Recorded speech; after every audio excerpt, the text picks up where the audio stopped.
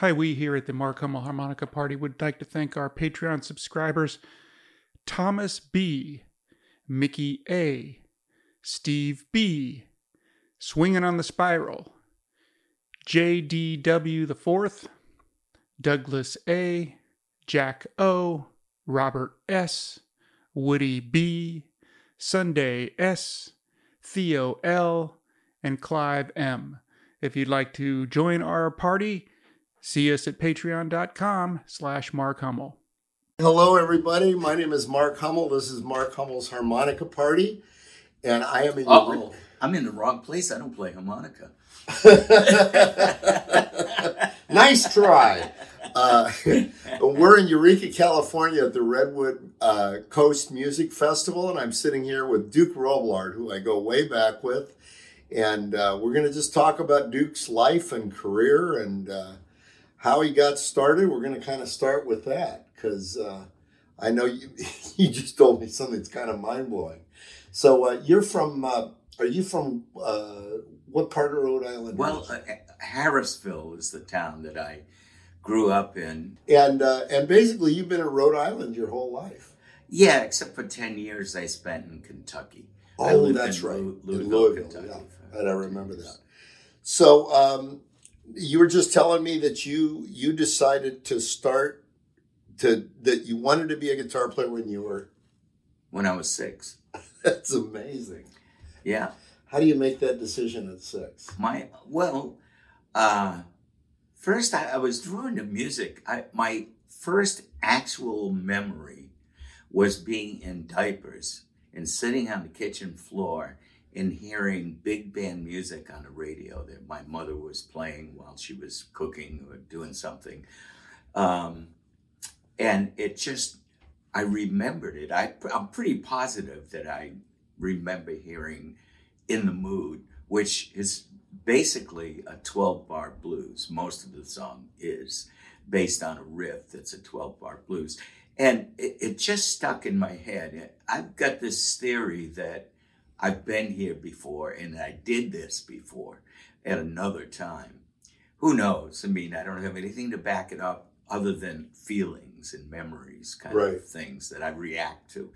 But when my uncle was a bass player in a country band in Rhode Island, the West Tones. They had a radio show on Saturday mornings. And also, both of my brothers owned guitars, but I decided that I was going to be a guitar player when I was 6, and that's what I was going to do with my life. I had asthma very young. I couldn't play sports. So I had to find something that interested me. I grew up in the sticks where I lived in Harrisville. Was very, very rural. So I occupied my time pretty much by myself because there weren't a lot of kids real close by.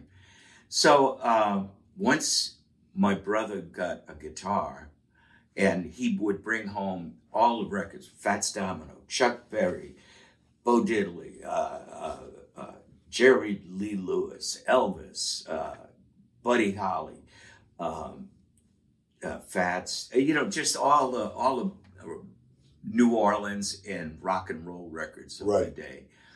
I didn't know what it was, but when I heard it, I remember my first thing that I really noticed about music is that my brother brought home the 45 of Blueberry Hill, and the Fats piano introduction gave me goosebumps. I got goosebumps, and I looked at my arm and I'm going, what is wrong? Something's affecting me, And it just, then the horns and the guitar and bass riff came in, and I just went, this is it, So this was probably the genesis for Roomful in a way, yeah. Yeah. I was always drawn to Fats, and his voice was so warm, that Creole sound, and everything about it just was so warm and fascinating, So I don't know. Fats just drove me nuts in the beginning. So all those tunes, Ain't That a Shame, and The Fat Man, and just all of them, all the hits and all the blues tunes.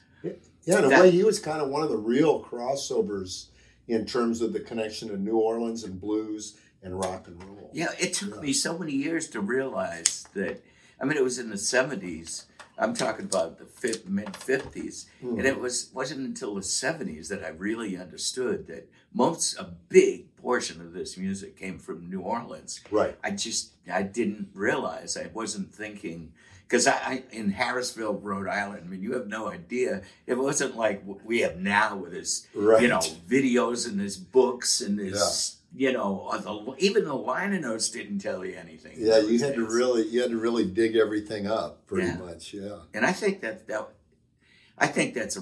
great that kids today have the ability to learn and quickly find out about all this stuff. Right. But I also think about working hard. Yeah, I agree. To chase it, to find it. Absolutely. That's there was something. A thrill to it. Yeah, and it gives There's you a real thrill. a little soulful edge. I think. Yeah, no, you're right. We really come from a different generation in that regard.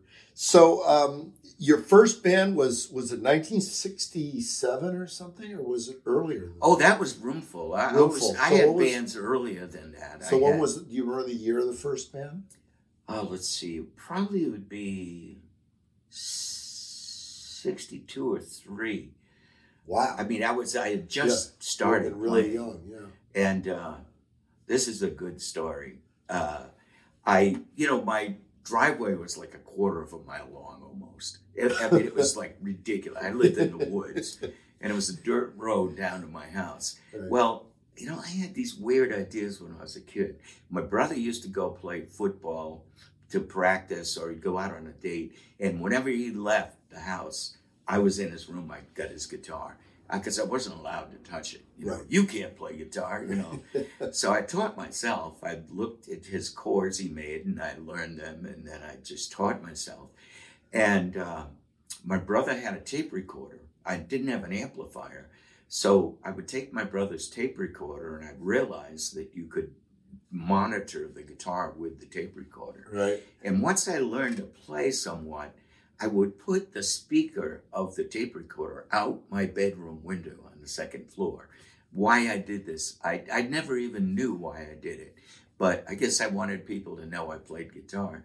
And I'm playing one day, and a guy comes walking down the driveway, and he knocks on the door, and my mother comes to the door, and he said, "Excuse me, who is playing guitar? I hear a guitar down here." And he said, "Well, that's my son." So he said, "Can I talk to him?" And she said, "I'll go get him." And she called me, and I came downstairs, and this guy's a drummer, and he's starting a band. So he said, "Hey, do you want to join my band?" I had just built my first guitar. Right. My dad helped me build it for a science project because I wasn't allowed to have a guitar. So my mother said, "No way you're playing an electric guitar. You're not doing what Elvis Presley does and what Jerry Lee Lewis and Chuck Berry, all these crazy people on TV. You're not doing that."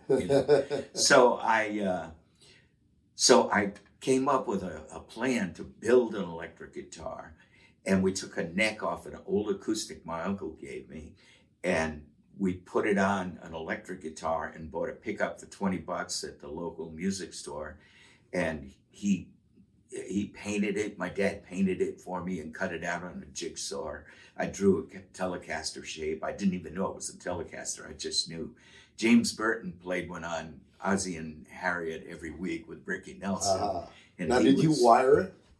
The pickup, it was a de-arming, so it screwed on the top of the guitar, and then there was a little box with the volume and tone control, So you just screw that on, and it's electric, So anyway, I had this guitar, and that's what I was playing.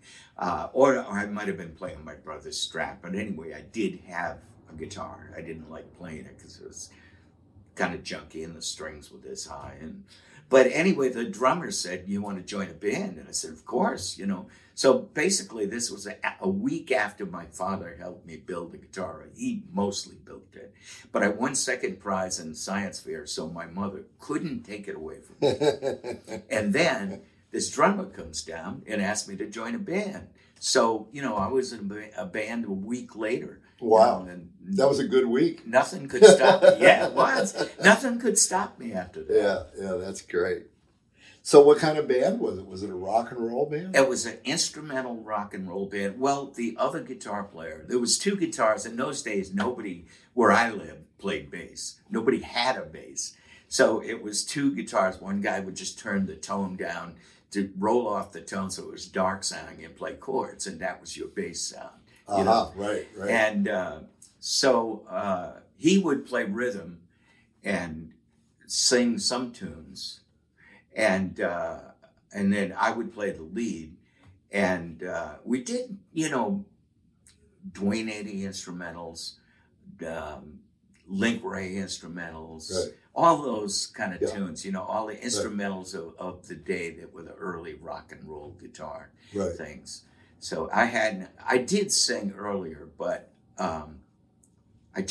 my mother had me take vocal lessons, and I did a recital. This is all going fast. I'm sorry, I'm talking. I drank too much coffee. No, that's fine. That's good. That's what we want. I did a recital when I was about 7, I guess, or 8, and in front of all the students of the Rhode Island vocal teachers.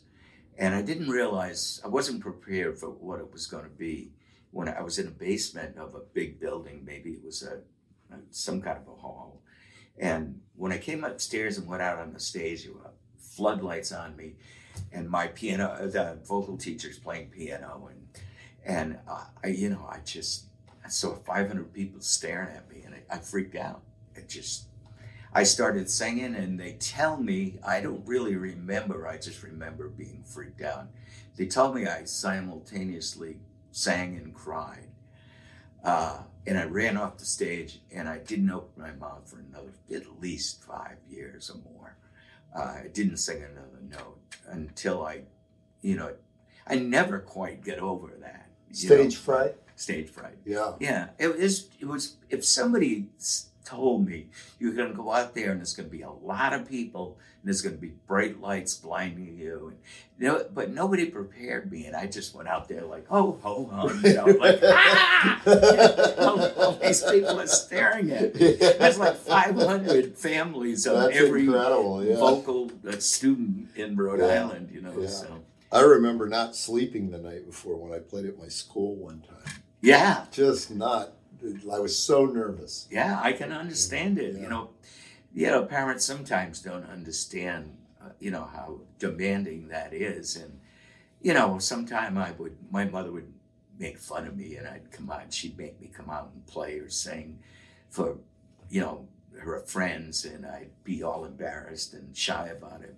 But that was nothing compared to 500 people looking at me. Right. Well, you're really vulnerable. I think that's part of what it is. Yeah, I know. It's kind of like going out on stage naked or something. Yeah, it's exactly what it is. Yeah. A lot of people don't get that. So I didn't sing then. So my band was instrumental, and it was years later, till I was in high school, that I sang it all. And even then, I didn't sing a lot. So your first band, you were about 13? Yeah, 12 or 13, something like that. Okay. Yeah. Yeah. And when did you kind of get into blues? In high school. Well, I got the first blues song I ever heard was The Flip Side of Maybelline, Chuck Berry. Right. In the wee wee hours. Right. I don't know why, but kids, you think the up-tempo Maybelline, that would be the stuff I'd love. But when I heard In the Wee Wee Hours, it just put me under a spell. Mm-hmm. And it's so beautiful, that song. And Chuck sings so great on that. And, it just, that slow groove just mesmerized me. I didn't know what it was. It was another one of those goosebumps moments. Right. I almost get goosebumps. I am getting goosebumps Look, you're just getting thinking goosebumps. about it. So that was, my first experience with blues. And then it became the mid 1964, 65, and the bands like the Animals and the Stones started recording all these blues songs, and I went, oh, that kind of sounds like that Chuck Berry tune, or this and that. And so I started realizing the music was related. Yeah. And like most kids do, like noticing the names of The names, who wrote the right, song. right. Willie That's how I Dixon, got into it the too, Kid Lee yeah. Morganfield, and Willie Dixon, you know. Yeah. And in a way, you got into it kind of backwards, because Yeah. I know I got into it through the rock guys doing blues songs, and that's how I found out about the old guys. But you kind of found out about Chuck first. Yeah, Chuck, but only Chuck, you know. I Right. mean, the other guys I didn't recognize as blues, Right. you know, but Chuck had that deep feeling instrumental, and then he had Right. In the Wee Wee Hours. So I knew they were something different, but I Right. didn't know what. You Yeah. know? Yeah. And then when I moved from Harrisville to Westerly, Rhode Island, immediately the word got out that I played guitar. And some of the guys in high school kind of clamped onto me, and I was a really shy kid. So they like, you know, took me and wanted to find out what I was about and what I could do. And then they learned I could play Chuck Berry stuff. And they said, you know, have you ever heard Muddy Waters? You ever hear Howlin' Wolf? You ever hear Little Walter? Ever hear Sonny Boy Williamson? Ever hear Memphis Slim? You know, so I went, oh, no. And so they just took me to their houses and just sat me in their bedrooms and played me all of those records. That's great. And then they said, you know what? Down the street in Newport, Rhode Island, they're all playing at the Newport Folk Festival. Wow. So That's a hell of a news break, man. That was quite an introduction. In those days, they would do, you know, they'd have workshops. Right. In a sense, they were the best part, because they would set up literally in the dirt. Mm-hmm. I have a memory, and I believe it's real. I don't know if I imagined it, but I remember seeing Muddy set up in the dirt, the piano in the dirt, and leaning over Otis Mann's piano and like watching his fingers. I mean, you could get that close. There was no security and things in those days. Right. You could walk up to anybody and talk to them, and they'd gladly talk to you, you know. And so would Muddy be talking, you know, while they were doing the workshops? He didn't talk a lot. He might have, you know, told you what song he was doing or something. Right. And I really didn't meet him for years because I was afraid of him. I was like I said, I was really shy. So all those guys, I looked at them as they were such idols of mine that I they didn't gods, know how. basically. Yeah, I didn't know how friendly they were. Right. You know, till later on, till I was in Roomful, really, and I started meeting them. Yeah. And they'd have me sit in. You know, Muddy had me sit in. And Dick Waterman talked Muddy into letting me sit in. I'm going, oh, no, I don't think so, you know. And Hollywood Fats was his guitar player. Oh, wow. Okay, I know right when that was. Yeah, it was he was the only guitar player. And so he said to Dick Waterman, you sure this white boy should be up on stage with me, you know? And I was going, oh, shit, you know. He was saying that about you? Yeah. Oh, okay. Yeah, because he hadn't heard me, didn't know who I was. But he had Fats, though. Yeah, but Dick thought that it would be good for me to sit in with Muddy with Fats. Right. You know, and I'd heard about Fats, but I hadn't heard him yet. So I heard him with Muddy, and then he got me up. And then Fats and I would just immediately like this. Gelled, It just fell together. That must have been without awesome. Speaking a word. Right, really, right. know? You guys knew the language. Just like the other day when we were playing with Joe, you know. Right. That was just like It Billy just and I didn't say a thing. it's like stepping into the right size shoe. Right. So, you know, I sat in with Muddy and, you know, he even had me sing a song. Wow. I remember, because I had done 12-Year-Old Boy. Oh, okay. Wow. And Fuzz got a big kick out of that because I did that tune. And we get off stage, you know, Muddy was just overjoyed. Yeah. And Muddy called me backstage and he said, you know, Duke, I don't know who you are, but if I had you and Fats in my band, I could rule the world. Yeah, that's good. I'm like this, that's shaking, awesome, you know. Yeah, I don't think Fats lasted that long. No, he didn't. I want to say he lasted maybe a year at the most. Yeah, I don't know how long he was there, you know, but it was the only time I saw him with Fats. You know. I know that Margolin was in there toward the end of the time Fats. He joined that week. Did he? He joined. Wow. That. I saw him audition. That was the only night. You know, he used to be at these the jazz club in Right. Boston. You know, Right. jazz workshop for Right. a whole week. So Right. I went back and Muddy got me up on stage. The minute I was in the room, he go, "Dude from House Full of Blue." He said, "Come on over here." And so, but the last night, the Saturday night, Bob had come in and he was auditioning. Right. So I didn't sit in because Bob came up on Right. stage and he got the job. Yeah. I never mentioned or even let on that I was interested in playing with Muddy. Of course I was, but all the guys in Roomful were sensing this and going, "Dude, you don't want to play just Chicago blues. You play swing and you play R&B, and you don't want to, you know." You don't want to limit yourself. And With Muddy, that's very tempting, though. Yeah. That's pretty tempting, man. Yeah, of course it was. Yes, You know. Yeah. It's funny. I saw the very first time I saw Muddy was the weekend that Fats joined the band. Wow. It was literally the next night because I saw him. He had Pee Wee and Sammy. Oh yeah. Well, The first time I saw him. Yeah. That was a great. And then the band. next night, Fats came down and auditioned because I guess Sammy took off or something or got fired. I don't know what. But Yeah. Yeah. Isn't that a trip? Yeah. I used to love Sammy. Yeah. Oh, he was awesome, man. Sammy Lawhorn we're talking about. Yes, Sammy Lawhorn. That's right. This isn't a private This is kind of conversation. what would be the word?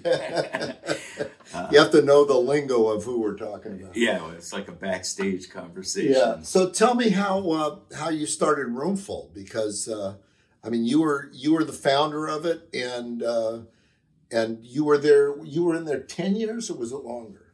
12 years. 12 years. From 67. And it was you. late 79. It was Fran Christina. The original band was myself, Al Copley, Right. Fran Christina, and Larry Peduzzi was the bass player. Oh, Great, okay. Great bass player. All right.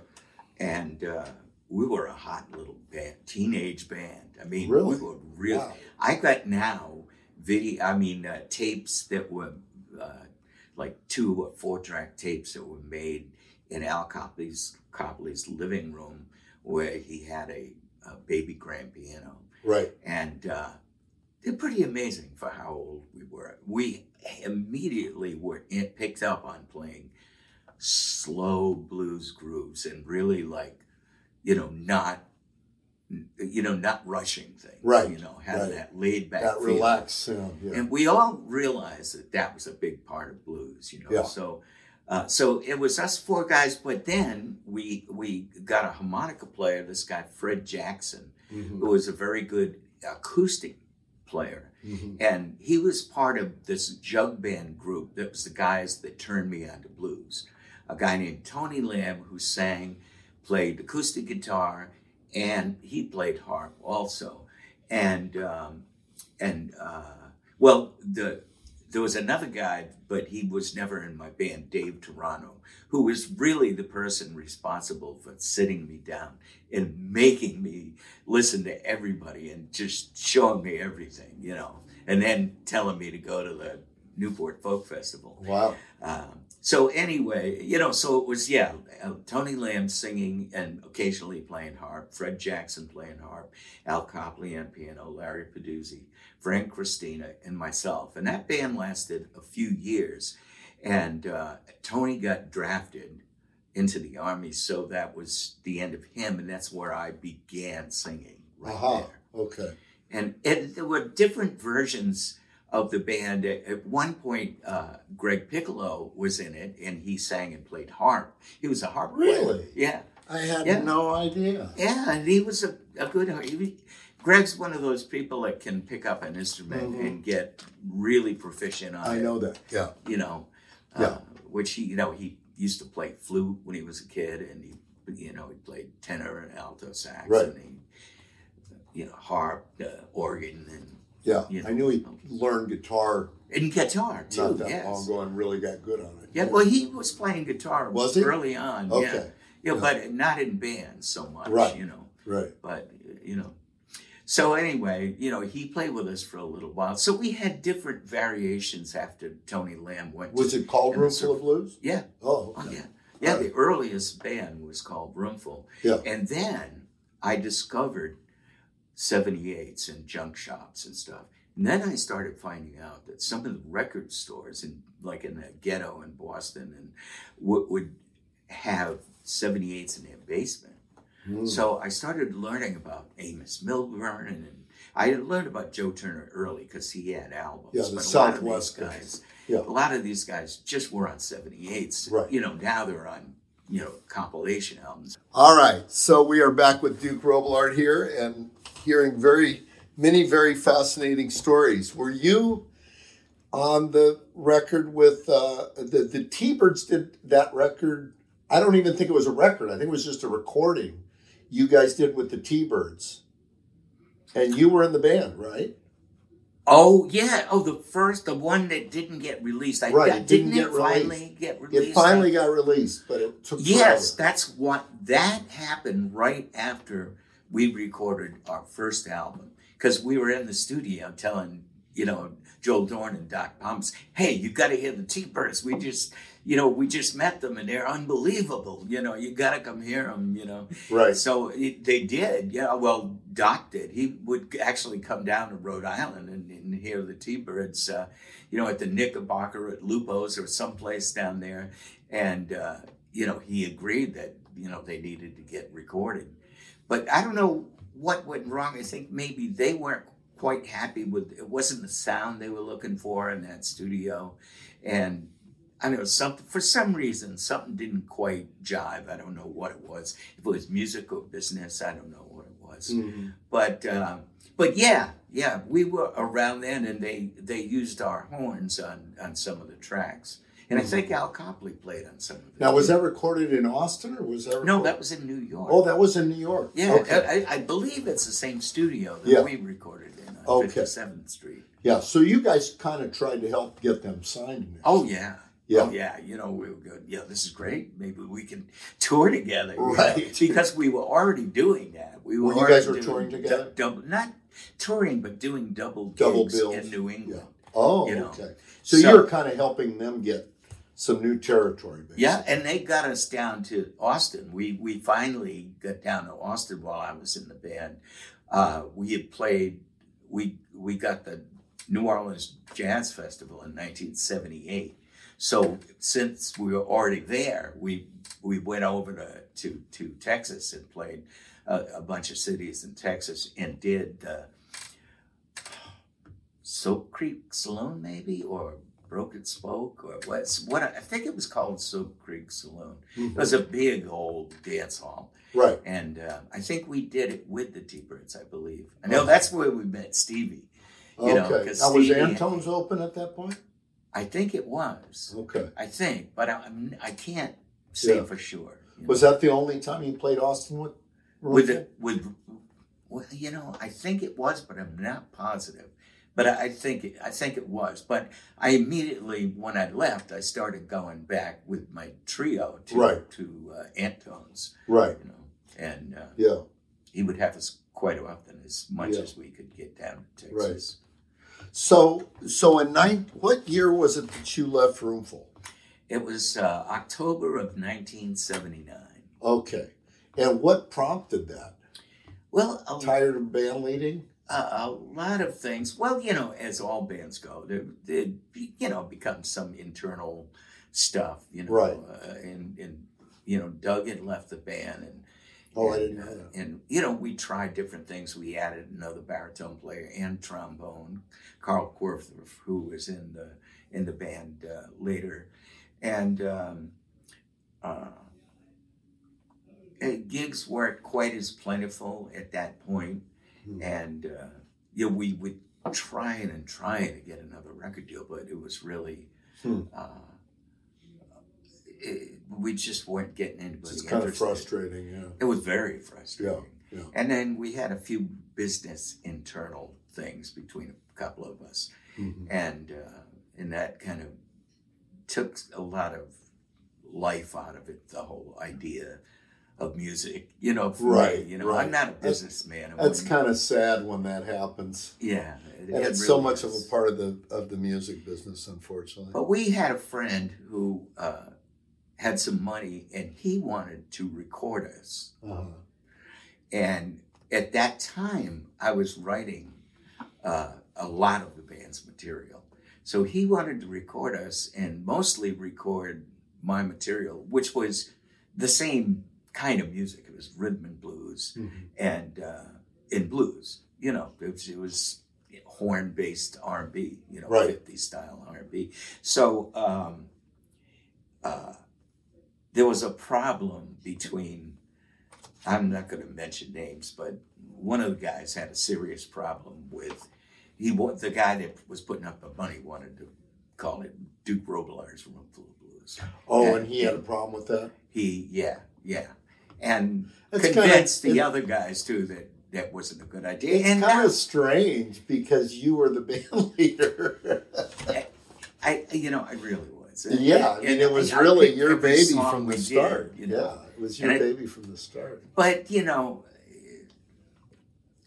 it was a band. I mean, it was a real band. It wasn't like I'm a musical. I can be a musical band leader. I'm not a boss, and I'm not a business person at all. Yeah. So Greg always led the business, and I led the music. Right.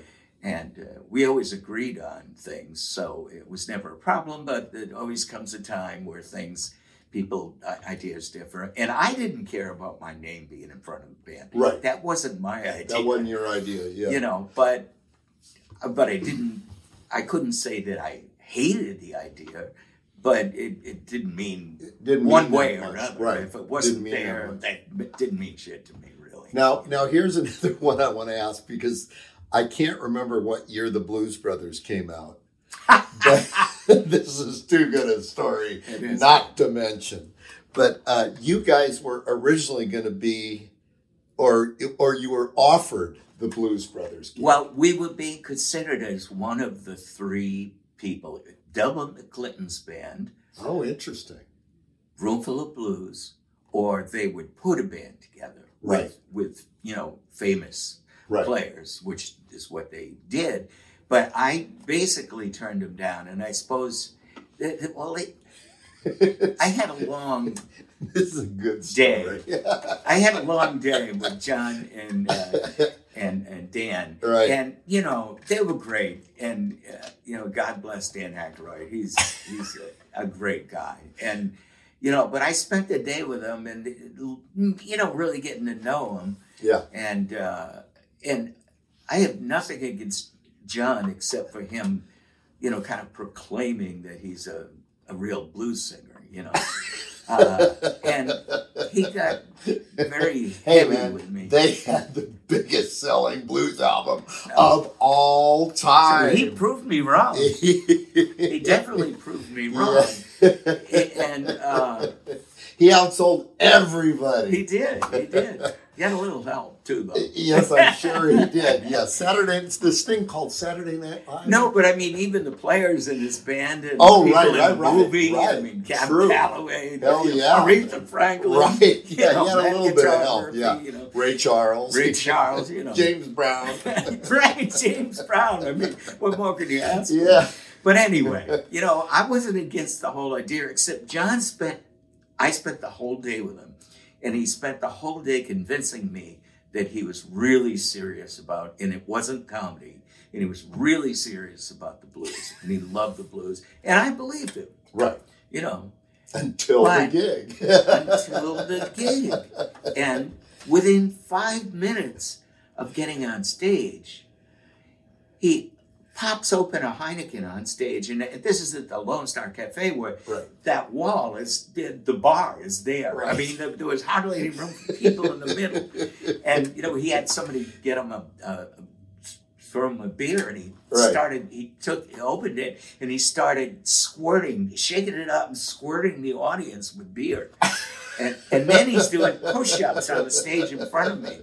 And I'm going, I thought this was going to be a serious gig, you know. I thought you were a serious blues singer. Yeah, I mean, he's told me it wouldn't be comedy, you know.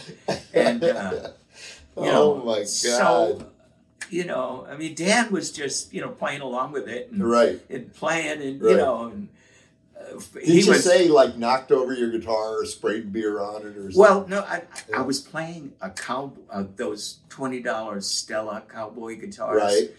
And I put a DeArmond pickup on it, and it sounded great. Yeah. It just sounded like a real low-down blues guitar. And he was mad because I was using that. And he told me that oh God, what's his name? Oh, I can't think of the other guitar player who's in the audience. From the D.C. area. Thackeray? No. The other. Danny Gatton? No. This one is more of a blues guitar player. Oh, Tom Principato? Not Principato. Really? Okay. You know who I mean, but Mm-hmm. I can't think of that. I'm sorry. Yeah, I'm sorry. that's all right. I'm apologizing to him as much as anyone, but We know who you are.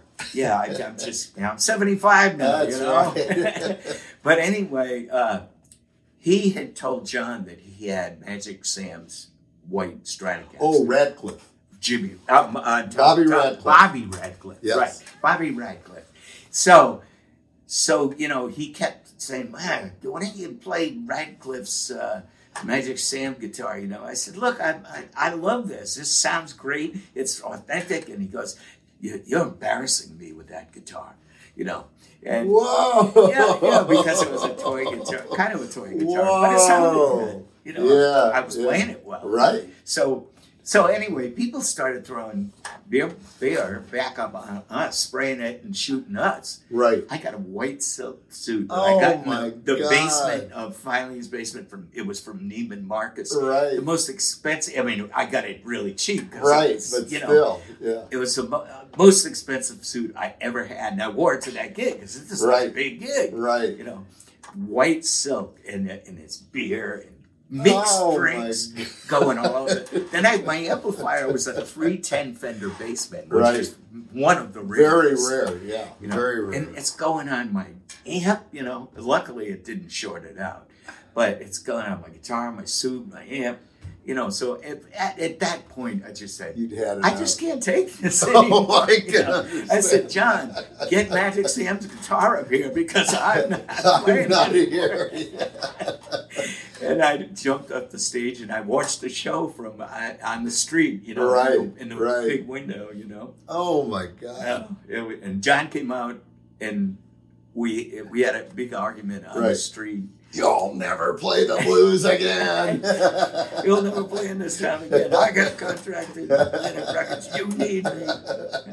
Oh, and you know, I don't need you. That's By that time, I great. was getting drunk because I was standing on the sidewalk. You know, and Aykroyd standing next to him, and I'm going, Right. I don't need you, Belushi. And Aykroyd goes to him, he's right, you know.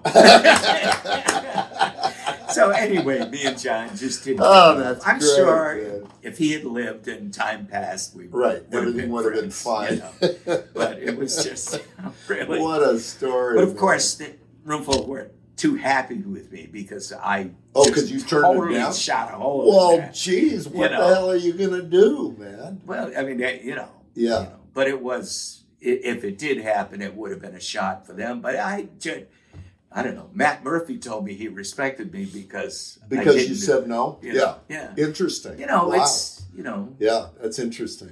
They never actually made an offer. I didn't give him a chance because Right. of that. You know, but he really did it, not me. It was, Well, hell yeah. But the funny thing is, we never got to know how much money we would have made. you know? I know. I mean, But Matt still, did no pretty amount of damn money. well. Yeah. That wasn't my bag. I mean, No. it's a fine thing. I'm No. glad they're all, that those guys are all doing well and they can still Well, do gigs and make money. But it wasn't my I bag. respect you for turning it down. I'm just too serious a guy. Yeah. Not that I don't have a sense Well, of humor. you're serious about the music is the bottom line. And, I mean, so the other one I should bring up because it's kind of a similar deal is the Bob Dylan thing. Oh, And that was sort of a similar situation, I guess, right? well, I found out, I don't know if I should tell a true story or not, but I brought Lorene, my wife, out on the Right. road. After we did one long tour, and pretty long tour, and it went great. He was patting me in the back Yeah. every night saying, "This is great, I'm so happy." The band was happy because we all brought our volume down. We were playing soft. We're going, "This is a new direction for the band. It's a great thing, you know." And so, and I was enjoying it. I was thinking, I'm going to probably be here forever. Right. You know, because And you'd already recorded with him a couple times. I recorded that famous album, the Time Out of Mind album, Right, with him, right. you know. And so, you know, and he doesn't mind if you go play your own gigs when you're not working with him. So, you know. Were you on salary when you do that? Not off. He only pays you when you work. Just when But- you're working, maybe some of the guys. I was new, Yeah, so right, you know. right, Maybe if you played with him for years and you Yeah. prove you're going to stay. right. But what happened was we went back and we rehearsed, and he was changing some of the music around. He wanted some different things that were. He was changing the arrangements, and some of them were a little. I don't know. They didn't make sense to me, but Right. you know, I was trying to please him, and of course, you know, Sure. trying to do whatever he wanted, Right. and because I mean, it was all fun music to play. Mm-hmm. But I had asked if I could bring my wife, and they checked with the management, and they asked Bob, and it was okay that I could bring my wife on the road for like 3 or 4 days, Right. you know, and would ride in the band bus. And the tour was going to be how long? It was probably a couple of months, but it was Yeah. only a couple days, Right. the beginning of it. Right. And for some reason, and now I've talked to a bunch of other guitar players Mhm. that have been with him, and he is weird about, like, if your allegiance is to your woman instead of him. And it seems Interesting. to be the thing that happened, which I didn't Interesting. really learn for quite a while after. But he forbid her in the dressing room. He forbid her from being anywhere where he could see her in the back, which is a giant, you know, outdoor stadium place, you know. Wow. Yeah. He didn't want to see her anywhere. So she was like, "I don't know where to be." That's you terrible. know. And of course it's terrible. Yeah. And she wasn't like, you know, like trying to, she's not even a fan of his. So, Maureen? you know, Yeah. No, I know. So, you Yeah. know, Yeah. so we couldn't figure out what to make of it. So, but he started getting really mad at me on Yeah. stage, swearing Yeah. at me. Yeah. It's really saying horrible things to me after the gig and on stage, and insulting me, Wow. telling me there are 15-year-olds that play better than me. I mean, I said, and you know what I said to that? I said, "I know, Bob, I teach them online." I'm lining them up to be your next guitar players. But anyway, you know, it just got to be so intense Yeah. and so insulting. Well, that yeah, I that just said, sounds I horrible. was 65 at that year. No, man, I'm 65 years old. I'm not going to take this shit. Right. I mean, Of course if I not. was 20 and I was desperate to Right. get somewhere, Right. yeah, maybe I would. You know, but I'm 65, man. My career is almost over. That's Yeah. the last thing I want is to be somebody like yell at me for a nonsense reason. Right. Right. You know. So you had heard from other people that this was kind of a recurring thing. Well, I found out later as far as the woman thing. The woman a few thing, yeah. people Yeah. that were his guitar players Mm-hmm. decades before that happened to Interesting. work with them. That, you know, when I started meeting people who were in the club, The club, yeah. the Bob Dylan Yeah. guitar player club, Yeah. that some of these things popped up. Interesting. You know, so Wow. you know, I'll probably be assassinated for saying this. No, you won't. But This won't get to Bob Dylan, I promise. man, you never know.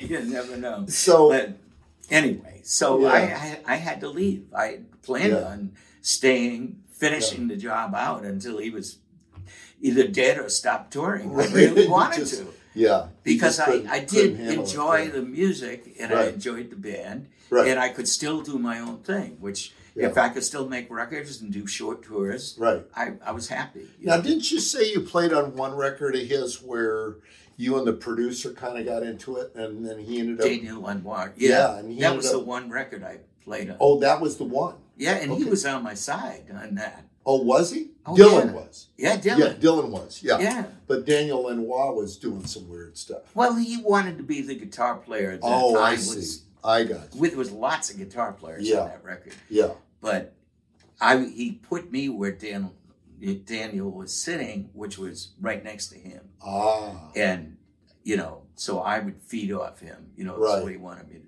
do. It's just, Right. that's what he wants people to do is, Feed off of Dylan, I mean? Yeah. like a blues musician or a jazz musician. Right. Just follow them and respond. Right.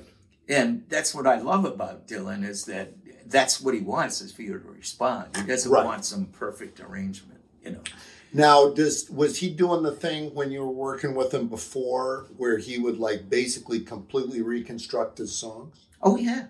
Right in the studio, like just boom, okay, I'm switching from guitar to piano and I'm going to change the groove, the key, the melody. So all of his old songs basically were like that. He would do that. Yeah, he would do that. He did that for years, and I Yeah. think he kind of went back to closer to what they were. But but in a live performance, yeah. But when he's recording, if something isn't working, like he'll know pretty soon, within a couple, 2 or 3 tries, that it's not suiting him, and so he'll give it a whole new dressing. Yeah. So in a lot of ways, he's very much of a, like the vibe of the moment kind of. Oh, yeah. Yeah. I have to tell you too. You'd be the one person I'd tell this to because you've worked with Lowell, Yeah. and you love Lowell like Right. I do. Yeah. There was one tune we were doing, and it was a blues, and he decided he was going to play guitar on it. He picked up an electric guitar, and he sounded like Lowell. Really? Yeah, I mean, Wow. in a kind of an odd Bob Dylan way. Right, He right. sounded he had a kind of groove thing like Lowell, and I was like, yeah, I thought it was the coolest thing in the world. Well, he's hip to all those guys. Of course, Yeah, he's hip to all of them. but that version of it didn't make the record. But Oh, too but I bad. just thought it was cool. That he is did cool. that, That's super cool. Yeah. because we all know Lowell doesn't get the credit. He does not get the credit he deserved. Not at all. No. And he was one of those guys. I mean, speaking of Lowell, have you ever heard a song called Prison Blues by him? I believe I have it, but I can't remember. I'll send it Is to it, you. He's It's- playing electric guitar just with his brother? Is Yes. that it? And it's mind-blowing. It's like Eddie Taylor just totally got Oh, yeah. all of his stuff from Lowell. yeah. He really did. So I wanted to also ask you about, because you told me you got offered the gig to Van Morrison's band as band leader. Well, I didn't get offered. I had a meeting with him, Okay. and they wanted to know if I was interested. Right. And I told his manager that I don't think that'd be a job. He's got a big band. Too many people. He's got a lot of people, and I'm not a bossy guy like you Right, said. right. I'm a music guy, but I just don't think I could be telling all these people Yeah. what to do. I know somebody that just lost that gig. Oh, really? Yeah. And it was like basically all the guys that had been in the band had been in there for years, and they didn't want a new guy coming in. Yeah. Oh boy, that's what I would have walked into. That's what I'm saying. You would have walked into that. But you told me he loved you, man. The thing is that when he found out that I made records with Jimmy Witherspoon, Right, I played with him, and I played with Joe Turner, and Jay McShann, Jay McShann, and then played with Scott Hamilton and was a close friend of Scott Hamilton and made records with him. He loved Scott's playing. So, I was talking all the shit he loves. Right. I mean, it doesn't really show up in his music but that seems to be what he loves the most. Well, he loves jazz and R&B too. Jazz, yeah. He likes, swing jazz. Yeah. Yeah. So, he was fascinated, and he just wanted to talk to me. He's supposed to go on, and his manager had to pull him away. Really? We're talking about Wainoni and, everybody, all the blues shouters, In fact, when he got on stage, he was singing tunes and he was, calling out names, Joe Turner, and, stuff like that. So he was really inspired. Yeah. By the conversation. Yeah. But, and he recently, just a couple weeks ago, played in Providence, and I heard he was unbelievable. Wow. He really, his chops are in, really good shape. Yeah, he's never lost a thing vocally. Yeah, I don't know how that happens. I want to get into a lot of the guys that maybe some of them are extremely famous and some of them are a little less so, but they're all icons to, to us. Oh, yeah.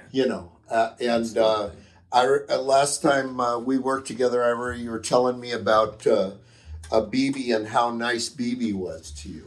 Yeah, well, everybody knows that. He's nice to everybody, and he's always been supportive of me. And the first time I heard him was in about I met him, and heard him live, was, I think, with Roomful in probably about 74, I think.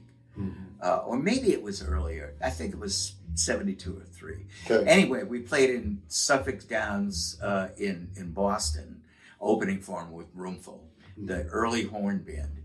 And he came up to me after the show. He came looking for me. Yeah, he came walking up to me, and before he even introduced himself, he goes, you remind me of my favorite guitar player, Wild Bill Jennings, and I went like, I almost shit my pants right there. That's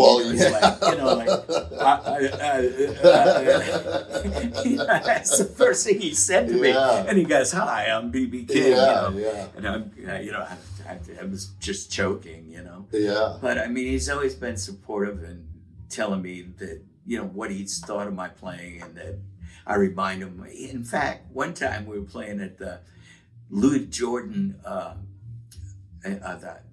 Hall of Fame, the Rock and Roll Hall of Fame, and when they were inducting Louis Jordan, and they had me play, and they also had BB and a bunch of great artists.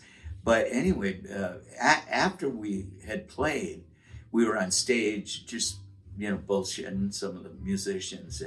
And BB said, the other night I was sitting on my bus and I put in your instructional video, and he goes, and it was just like all the old guys were sitting around and all playing, and you were playing every one of their styles, and it was just like they were there.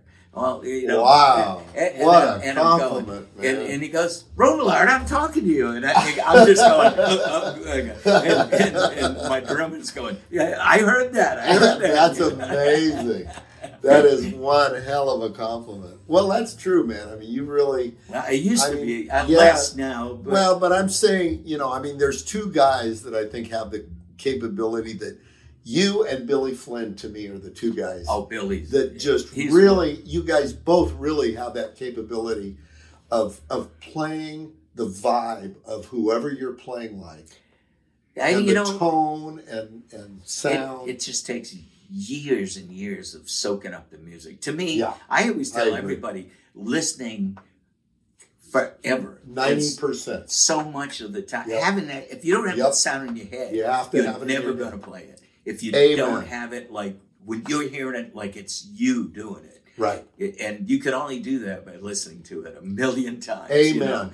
Amen. And then you don't have to bother. If you've got the ability to play, you don't have to bother to learn somebody's thing note for note. Right. You already got the recall. You can play it like it's them improvising it. That's the thing, I guess not everybody can learn to do that, but I think spending the time listening is where that comes from. Plus, just having the natural talent, of course. Right. But Billy has always been one of my favorite guitar players. And I was so happy when you called me up the other day. Good. Because I'm thinking, I never get a chance to play with Billy, and I know that we think alike. And it was funny, like in the middle of the first song, I said, well, when we started, I was talking to people. Right. When I ran up there, I didn't even realize there wasn't drums and bass on stage. I just sat down and I wouldn't even look around because it was such a surprise. Right. We just started playing and went, oh, there's three of us up here, and finally four of us when Jim came up. But then that started me to think, we know exactly the sound and the level and the intensity and where to lay back, and like we just fit together like that immediately. Right. I was just so happy that that happened. Well, it's interesting because when you play like that, it's such a everyone has to be so aware of time to do that. Oh yeah. When you don't have those the bass and drums locking you in, it's like everyone really has to be aware of that to make it. I started being like super focused on that and a little scared. And then by the time, Joe cut loose, right, and he got really comfortable. Then it was like really rocking, Yeah, I agree. Yeah. And then with Oscar, it was the same thing. Yeah, and you and Joe sounded great together. It was really a fun gig. We've known each other just forever. from the get go. Joe Beard we're talking about. Yeah. And Oscar Wilson. Yeah. That's who I brought up here on this and Oscar, show. First time I heard him, I get, God damn, I want him in my band. I know. I know he can sound like he's like vocally what you guys are on guitar. Yes, he really is. He's vocally what you guys are on guitar.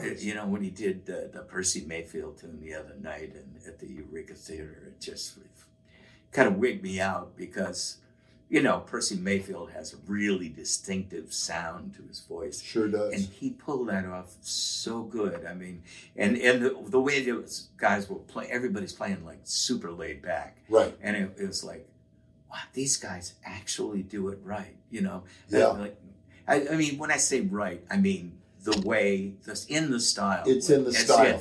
As if nothing ever changed. Right, right. Which it's such a rarity, man. It's really such a rarity, yeah. So the other guys I wanted to talk about, because you've recorded with so many people, the old timers, and the albums I think about offhand are the ones you did with Johnny Adams, the Percy Mayfield tribute. Oh yeah. Which is one of my favorite records. Oh, that was so much fun. With Walter Washington and you? Oh, yeah. And I think John Cleary, I believe, is on Was Cleary on it? Wow. It's either him or Dr. John. And going back, as might have been both. I've done a few of those records. We did the Johnny Adams one of Doc Pomus songs, and that was Dr. John on all of that. Okay. I think it might have been Cleary on that first one. But all those albums are just...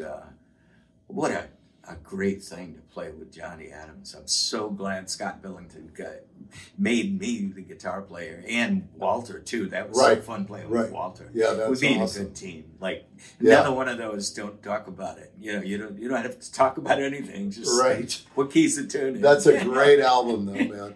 Yeah, the other album that's one of my favorites. I remember that just knocked me out when you put it out was the. I want to say it was 1988 or 89 you did Swing, right? With Scott Hamilton? 86 or 86? 85 or 6. Okay. One of those. And I remember we listened to that all the time in the van in 1989 when I was playing with Sue Foley, and we'd listen to that constantly. Well, that's your Jennings album in my mind. Yeah. His band was backing us up on that. Scott's band at the time, his New York band. And those guys, they're another one of those bands that play like it is that time period. Right. Although Scott was always aware of keeping up with things, but not necessarily going in that direction, but being aware of what was happening. So you could tell that he was up on, what was happening now. But it didn't so much, it only reflected that he knew about it. It didn't reflect in his personal playing, Right. So his whole band was like that. I mean, they did things stylistically like people did, and no jazz musicians were really doing that at that time. Right, in exactly. the 80s, Exactly, yeah. So they did a wonderful job, and that's a big part of why that record is so good. Now, is that on Rounder? That's on Rounder, yeah. Right, okay. And the Johnny Adams was Rounder.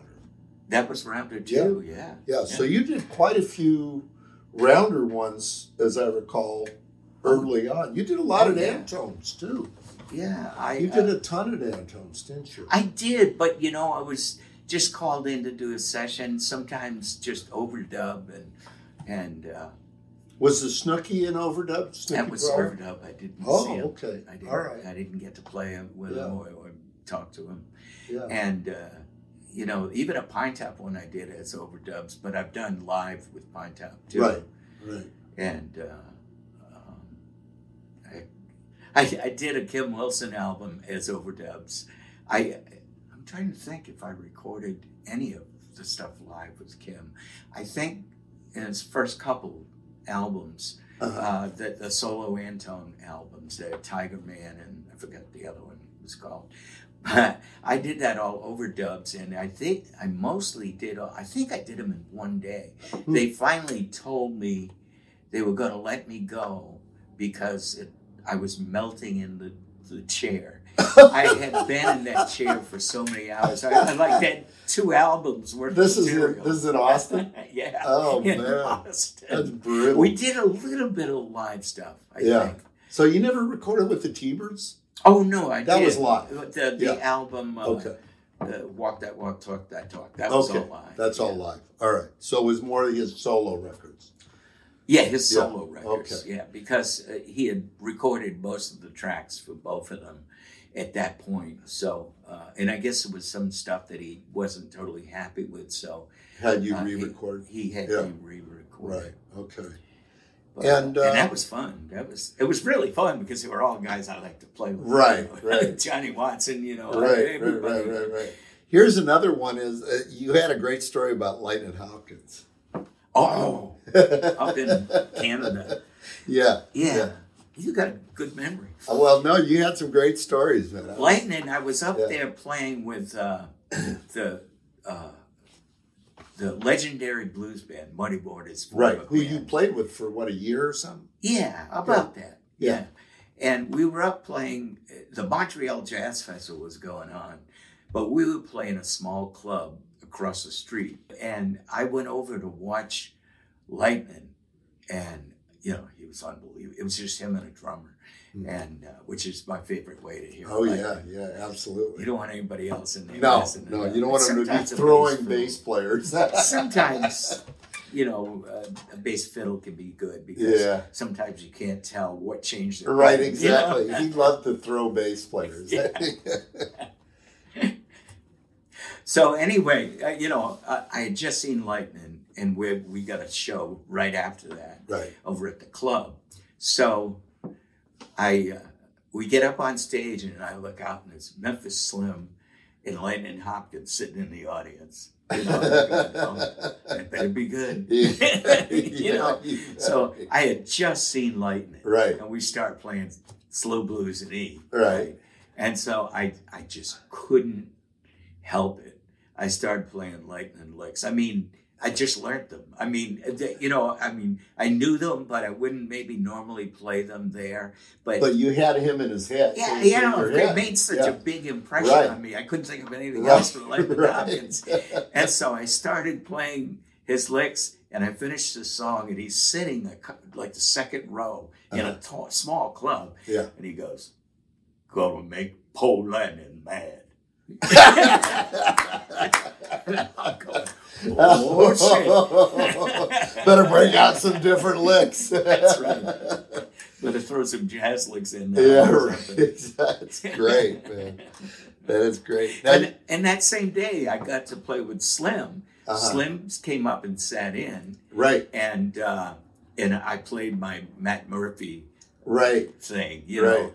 And he goes, I gotta take you to France. I gotta take you to France. He goes, what's his name from the Hop Club of France there? Hughes Panassi, I think. Would that be his name?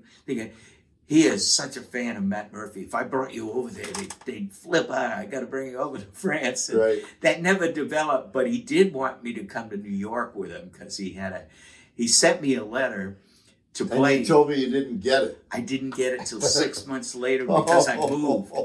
And a guy saw my name, and the guy that lived at my old address saw my name in the paper.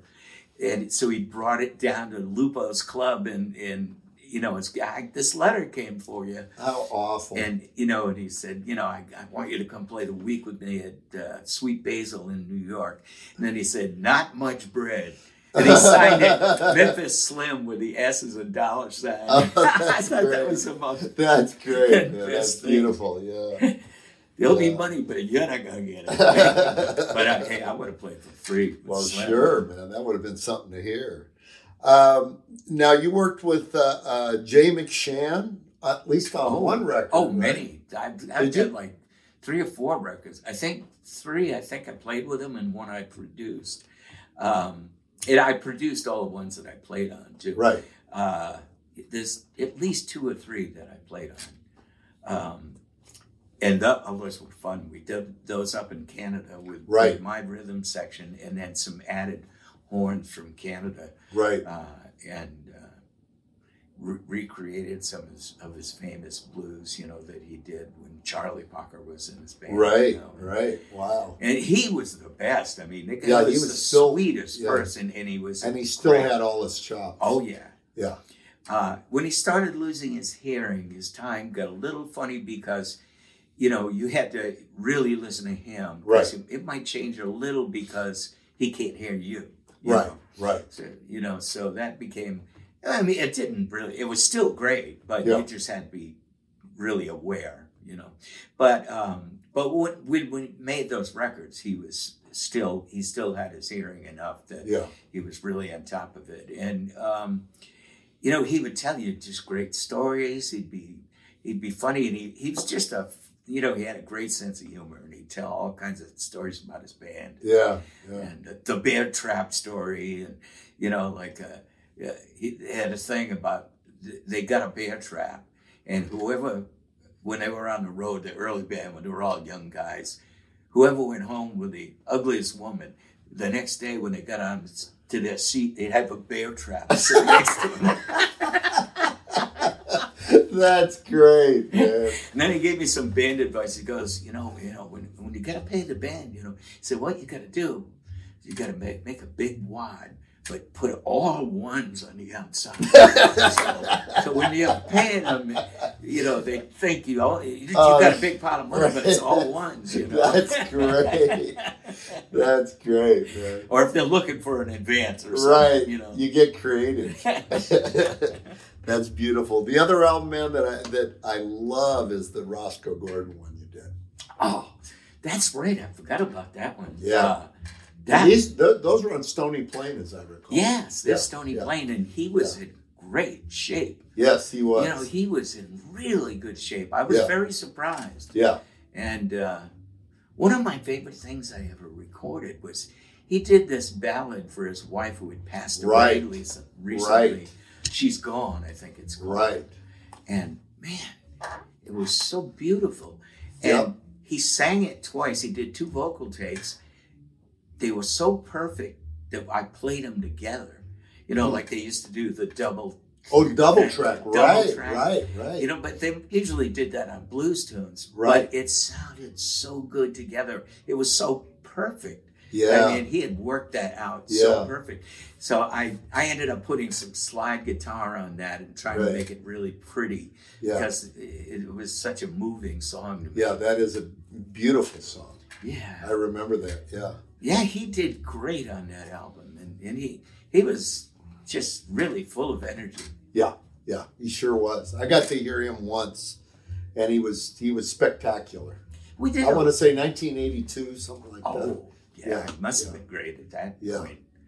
Yeah, we did a recording. This guy that does mastering of audiophile records, he's got an audiophile label out in Kansas somewhere. I forgot. Oh, yeah, I know who you're talking about, the Crossroads guy? Chad, yeah. Crossroads. He filmed us playing with a few people, with Carrie Bell and Roscoe Gordon. Wow. With my band backing everybody up. And there might have been somebody else too. And it was filmed and recorded in like a church. Right. And That's where he does it. Yeah. If he's ever going to do anything. It was a festival. It's called Crossroads Festival. Oh yeah, I guess that's what it was. But I got the impression that he was doing it to to have, a document like a an archive video. kind of, Yeah. Right.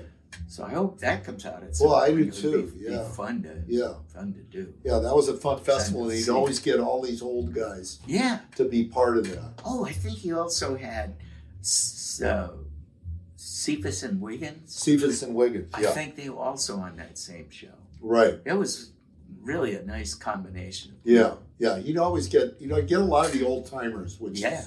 really made those shows special. Oh, yeah. Yeah, it was great. I think we ran into, I was taking a leak in the bathroom and little Willie Littlefield was in there, jabbering away. He was a character, man. Yeah, I didn't get to know him. I did see him play a little bit at the festival I was on, but I didn't get to see his whole show. But it was amazing. I love him. And He could still play, man. Yeah, Yeah. he sounded great. Yeah. And you didn't hear anything about him for the longest time. Well, he was in Europe. Oh, was he living there? He kind of ran away from home. Wow. Yeah, about 1980 or something, he went over to Europe and basically just left his wife in the Bay Area and ended up in Belgium for 10 or 15 years. Uh-huh. Yeah, yeah. But how about Lowell? Did you ever do any gigs with Lowell? I did one great gig with Lowell, which was 1990.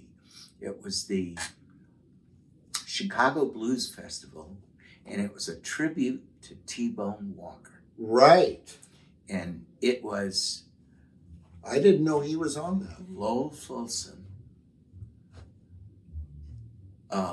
Roy Gaines? No. Roy... No, Grady Gaines' band was on it, but Joe Hughes was his guitar player. Okay. And Otis Rush. Otis was on it, yeah. Otis was in myself. I think we were the three guys. Right. Although the funniest thing happened is that Wayne Bennett showed up. Right. And I met him and knew him from Austin, but I never got to spend a lot of time with him. And we started playing, like, I did a T-Bone jump number that was a big, Grady did a great arrangement of it. And it was, a whole big band thing, and we were swinging like hell, and it set Wayne off. He just couldn't stay off stage. So he put his guitar on and came out, and so, of course, I gave it to him, but he started playing and he wouldn't stop. And then after that song ended, he started another song and he wouldn't stop. And he couldn't get him off the stage because he was just so, pumped up. So pumped, and and I was really happy. But was he playing great? He was, of course he was. Yeah, he was playing unbelievable. Yeah. But, but they, time constraints of festivals, right. So they go, okay, how can we get Wayne off? That's funny, man. They needed the cane. Do you know his wife by any chance? No. I had a funny thing happen, and it was when I was home, but I had to go somewhere, and his wife had called me after he had died, and she was really upset, and she said, "I'm afraid that Wayne's going to just fade away out of people's consciousness. Yeah. And can you do anything to help keep his name alive?" And I would go, "I'll do anything I can. I'll talk about him I'll talk about him in interviews." And now I'm thinking, I'm in the middle of writing my book, and of course I'm going to talk about all my favorite guitar players, and he's definitely one of them. Yeah. So at that point, I wasn't writing a book, so I didn't tell her about that. But he is in Summer of Soul, Oh, that's right, he is. Yeah. I saw it. He backs up Mahalia Jackson. Yes. Yeah. That's right. Yeah. Oh, man. Here's another one. Now, how about Gate? Gate. Mouth Brown. I got to Gate Mouth Brown. He's one of my real idols. And there was a period where he was like one guy I was concentrating on learning his style. Right. And it was right in a period where I played the New Orleans Jazz Festival. And I played Tipitinas at the same time with Roomful. And Gate came out, and we did Okie Dokie Stomp, the whole arrangement, and I played every note just like him. And he was standing there next to this woman who happened to be my girlfriend. Uh-huh. And he was telling her, he is copying me. And, so she told me that, of course. And I said, I went over and I said, I mean it in total tribute to you because it can't be any better. So I didn't try to change it. I try to play every note like you do because there's nobody that can play. That's it. That's the best you can play that. Right, exactly. How did he take it? He ended up loving me later, but I think he still stayed mad at me for a little while. Robert Jr. did the same thing. Did he? He told me at Blues Awards, "You're stealing my legs," and that's after he knew me and sat in with me and that is so loved weird, it that I man. played. I'm confessing that I love you. He loved that song. And he played it with me. And, but he just all of a sudden one day, was in a bad mood and just started accusing me. And I said, "Yes, you are right. I am. You. I said, I'm paying tribute to you because you're the best." And that's so. But funny. they always end up being happy that you're remembering them. Yeah.